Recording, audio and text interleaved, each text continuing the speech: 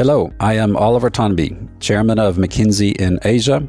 I am also your host. Welcome to the Future of Asia podcast series. The Asian century has begun. Asia is the world's largest regional economy. It is at the center of the technology revolution. It is at the center of consumption growth, consumers of the future. It is at the center of climate risk and what we need to do to mitigate. As our economies evolve further, Asia has the potential to fuel and shape the next normal. In each episode, we are going to feature conversations with leaders from across the region to discuss what Asia's rise means for businesses everywhere. Welcome. Welcome everyone to the Future of Asia podcast series. Today's topic is how companies can improve workplace mental health. Mental health has been a topic on many companies' minds for years, and it has certainly been exacerbated during the COVID pandemic. And today we're going to dig into what does this mean for companies and what can they do about it. I am joined by three distinguished colleagues. I am joined by Kana Enomoto. She is a senior knowledge expert out of Washington, D.C. Prior to McKinsey, she was the head of the Substance Abuse Center in the U.S. I am joined by Fiona Lander. She is an engagement manager, a project leader out of our Australia office based in Perth. She is a medical doctor and a lawyer. We are also joined by Alistair Carmichael. He is an expert associate partner in our org practice based out of Sydney in Australia. And he also happens to be one of the founders of the precursor to the Mind Matters practice and initiative that we have in McKinsey focused on mental health. Thank you, all three of you, for joining us today. I'm really looking forward to this conversation. It is a very important topic for many of our clients, and certainly it's an important topic for the firm.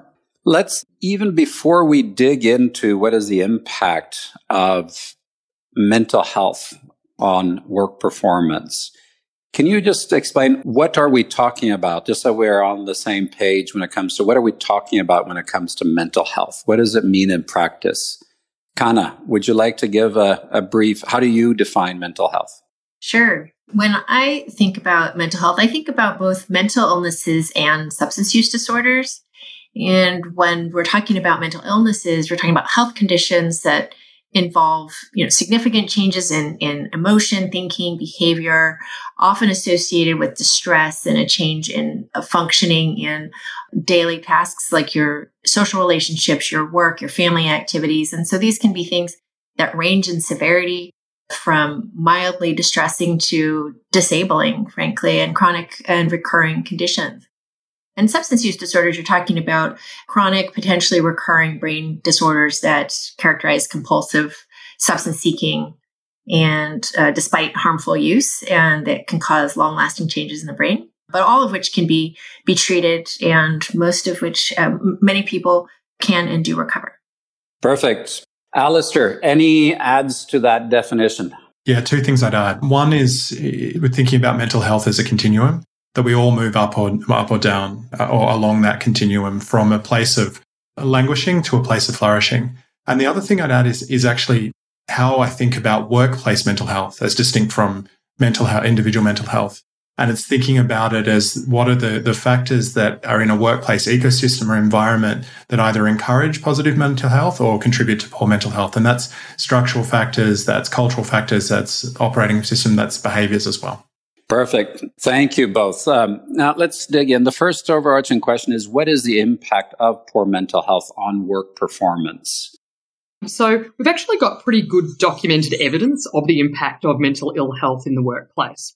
So we know, for example, in Australia that something in the order of 20% of Australians will experience a mental health condition in any given year. And when we think about how that translates to the workplace, that can result in a loss of, say, 10 to 12 work days per year for that individual and 14 to 18 days of reduced productivity. Now, of course, that's going to vary significantly depending on the individual and the extent of their mental ill health.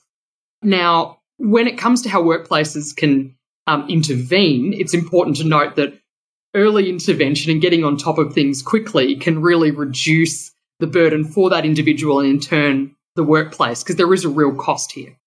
And we're going to come back to how companies can intervene a little bit in a little while. I still want to stick on what is the impact of mental health on workplace performance. So I heard you saying, 10 to 12 work days out of the office, so to speak, out of the workplace. And on top of that, 14, 18 days reduced productivity. How many people are affected by mental health? Alistair?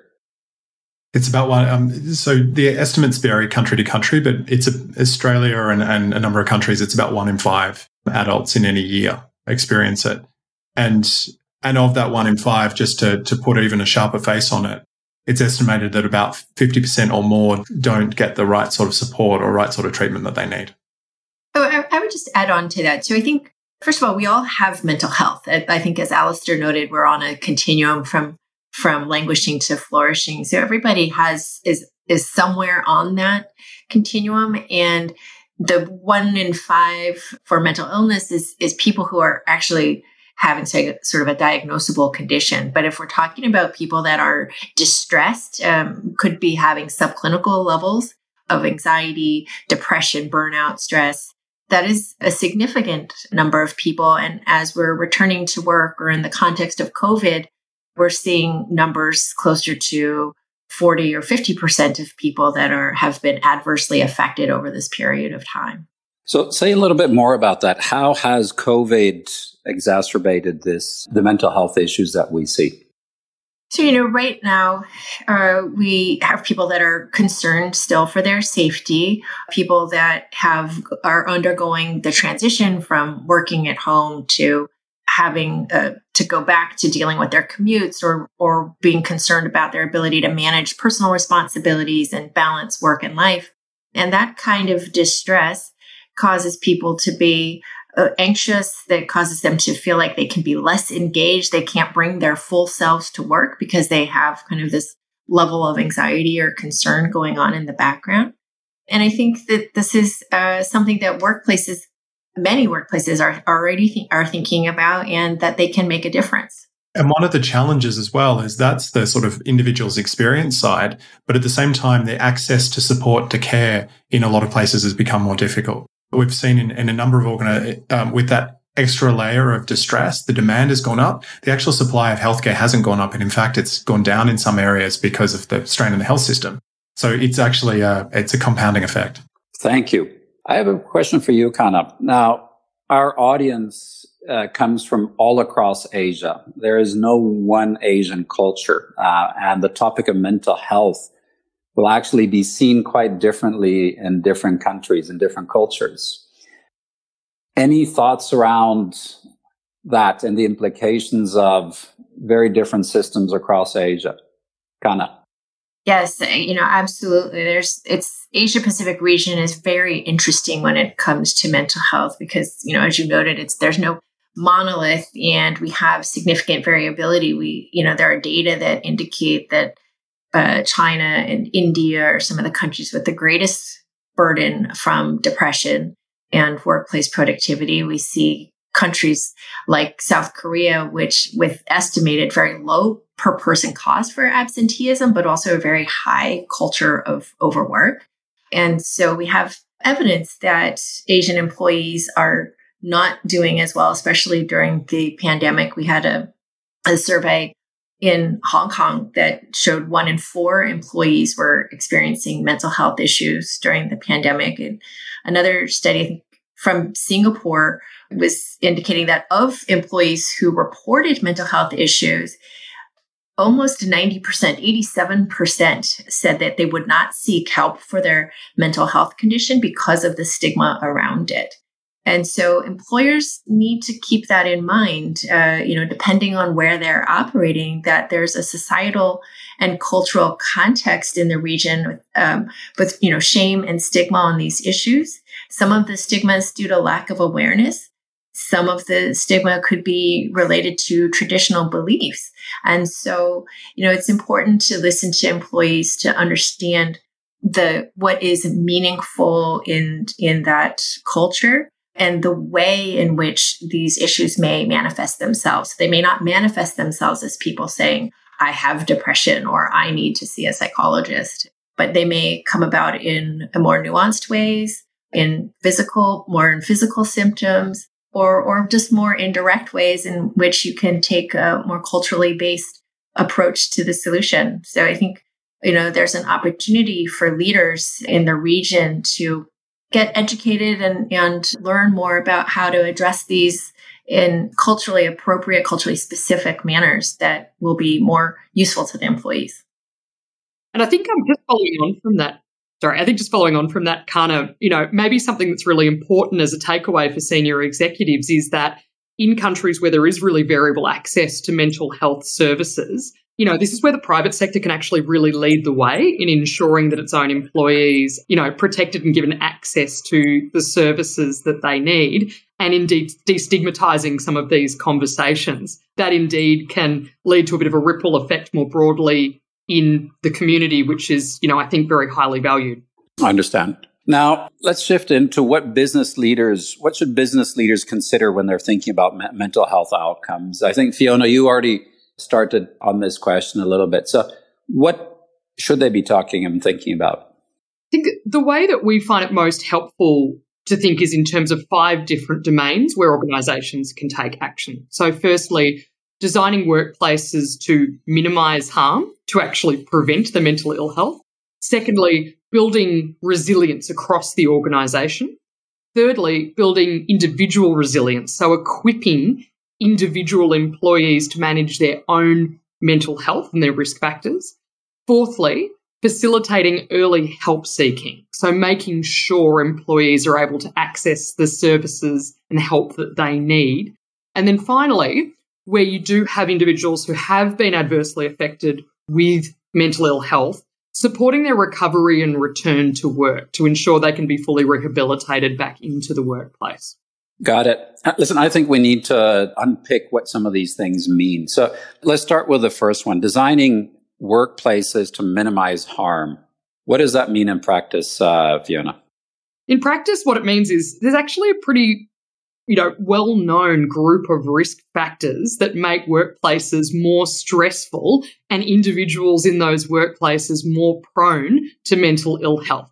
Now, some examples of these: high levels of role stress, long hours, lack of support from managers, lack of flexibility or ability to actually design your own work and have autonomy over your own workflow, workplace bullying. All of these things are known risk factors for poor health in the workplace. So the good thing is, because these are so established, organisations can actually monitor these risks and understand the extent to which they're present within the workplace as a whole, but also within different subgroups in the workplace, and take steps to address those risk factors. It's one of the most important and impactful things a workplace can do to get on top of its overall workplace mental ill health risk. And I guess that during COVID, this notion of designing the workplace to minimize harm, has it become more difficult, I would imagine, because we don't have the boundaries between work, home, and non-work as clearly as we used to do. Is that a factor that comes into this? It's a great question, Oliver. In fact, I think in some ways it's become more difficult, but also counterintuitively easier, because the lack of boundaries that COVID showed up in many instances were in existence pre-COVID. They were just more hidden. Now it's become almost impossible to separate home life and work life. And that's actually led in some instances to leaders being more vulnerable, recognising that steps need to be taken to actually put in place structural interventions to protect their workers in these difficult circumstances. So you can see it as a crisis, but like many crises, there's actually ways to turn around into a positive. Got it. Let me go to the second factor you mentioned, building organizational resilience. What does that mean in practice? And let's go to Alistair on this one, perhaps. A couple of things that it can mean. One is building psychological safety and driving a culture of awareness. So if you think of the how you support people in this thing, it's being able to think for an organization. Do people know what's going on? Do they understand? Do they have a common language around what mental health is and mental ill health is? And do they know the support that's out there? So if you want to build that up, being able to say, well, we're going to focus on psychological safety. We're going to focus on awareness building. We're going to build some baseline skills and capability, workplace mental health training and the like. And we're going to do it visibly. Our leaders are going to be out there and they're going to be talking about it. They're going to be storytelling and they're going to be checking in. That helps boost the baseline organizational resilience and the baseline capability of people to cope. One of the things that we saw during COVID was an acknowledgement, similar to what Fiona was talking about with the support, was that actually some of these issues have been here before, but we need to give them prominence. And I know organizations that made the training or awareness building mandatory during COVID and elevated it up on their agendas. And what that's meant is the conversation in those workplaces that was hidden is now in public. And as a result of it being in public, action's being taken and people are getting the support they need. Asia's standing in the world has changed. And it's clear that where the focus once was on how quickly the region would rise, the reality is now all about how Asia will lead. Keep listening to the Future of Asia podcast. Thank you, Alistair. The next topic that Fiona mentioned was building individual resilience. What does that mean in practice, Kana?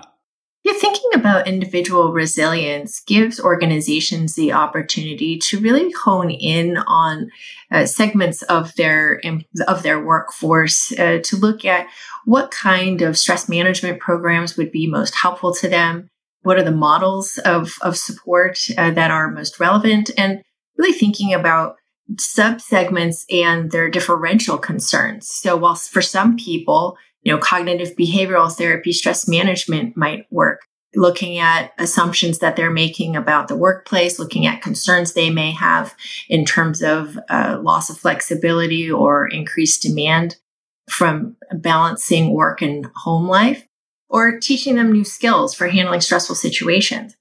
That being said, you can look at different groups such as women with children, Gen Z versus baby boomers, right? Gen Z is looking forward to being back in the workplace and that increased social interactions. Millennials, perhaps less so, depending on where people are in their lives and how the experience of COVID has been for them. I think it's important to look at how they experience their lives at work. We know in the U.S. that, for example, many senior women have considered leaving the workforce after the year in the pandemic. Black women have indicated that they feel less comfortable in the workplace. And so it's the opportunity of building individual resilience. It's also coming up with individual programs of support and resources that will target different groups and appeal to what their particular needs are. Perfect. Thank you. Topic number 4, I think, was facilitating early help seeking. And I think this is something that you mentioned right from the get-go, Fiona. Again, in practice, what is this about? Fundamentally, it's about reducing stigma and making sure that people who are at risk are able to actually access the help that they need as soon as possible, because there's a lot of evidence that says that realistically you're going to have a better trajectory in terms of the episode of mental ill health that you have, and probably will be able to return to work quicker. So when we think about creating this culture where employees are encouraged to ask for help, some of the things that we think about when we talk about facilitating early help seeking, creating multi-channel communication series. So making sure that you're reaching employees through lots of different media so that they understand that there's a normalized conversation around mental health and that it is okay to say that you're not okay and that you do want to seek help. So things like town halls to share stories, build awareness and reduce that stigma allows employees to really show vulnerability and in turn seek help when they need it. In addition to this, practically, it's just very important to have specific programs available. For example, employee assistance programs. And indeed, we've seen some workplaces expand these to even include family members of employees. So what that really means is that an employee will feel very supported by the organisation and have a very practical channel through which to seek help if they need it. Got it. The 5th and final one of your 5 points, Fiona, was supporting recovery and return to work. Who wants to take that one? Alistair? Happy to. And then, Kana, I wonder if you want to build on this one because this cuts across some of the work you do. So when we think about supporting recovery and return to work, what you're seeing there is a situation where somebody is experiencing mental ill health and thinking about how you actually help them get better and how you help bring them back into the workplace. What we have seen over time is a cultural shift from once somebody developed mental ill health, that was a health system thing. We don't really, as a workplace, need to think about it, to actually thinking about a more nuanced way of how you can bring them back into the workplace, build confidence, build support, build a sense of self, which aids with recovery and it aids with a successful return to work. What has happened, particularly through the COVID period, is increasing the training and literacy of managers so they can actually be a steady and supportive hand and know their role. You're not asking your leaders to be a mental health professional. That's the job of the mental health professional, but they can know their role in supporting the person through the journey back and a bit more specialized in the HR space. Additionally, it's then looking at what practical support can be provided, and that might be direct access to healthcare providers or improving the access. We did see some organizations as just facilitating that through the pandemic in a way that they hadn't before. And then the third thing is actually just creating a safer space to normalize the conversation has a big play in this recovering and return to work. So increasing the access to certain types of leave during the pandemic was another factor that supported improving an environment where you had improved recovery and return to work. Perfect. Ghana, anything you want to add? Yeah, I agree with what Alistair said. And the only thing I would add is that employers that make a plan with their employees who have gone out on a mental health disability or mental health leave, those ones that make a plan for the individual about how they're going to support their mental health on when they come back have a much greater rate of individuals returning to work, less time out on disability, and less likely to leave the workforce for good. And so I think it's really incumbent on employers to make that a priority, to understand that as if they can support individuals who have taken a mental health leave, they can create a really robust and long-lasting relationship, which could otherwise go a different direction without them being proactive. Perfect. Oliver, just to build on the discussion about the 5 domains, I think it's vitally important for leaders of organisations to understand that they need to take action in multiple domains. They can't just cherry pick 1 or 2. And the reason for that is I think there's a real risk of individual employees becoming quite disenfranchised, particularly if most of the focus of organisations is around simply building individual resilience. That way, employees can feel almost worked upon and that it's their problem alone to solve, rather than actually having the organisation work alongside them to build the overall organisational resilience and also design the workplace itself to reduce the harm, to actually remove those risks that cause the individuals to experience ill health. A classic example of this would be an organisation that tries to deal with extremely high stress levels by implementing one intervention that is just morning yoga classes.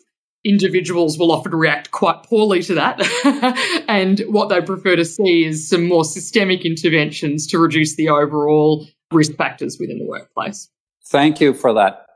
Now, Alistair, I want to ask you a question. The topic of mental health issues and the solution solving mental health issues often ends up being the purview of the HR department.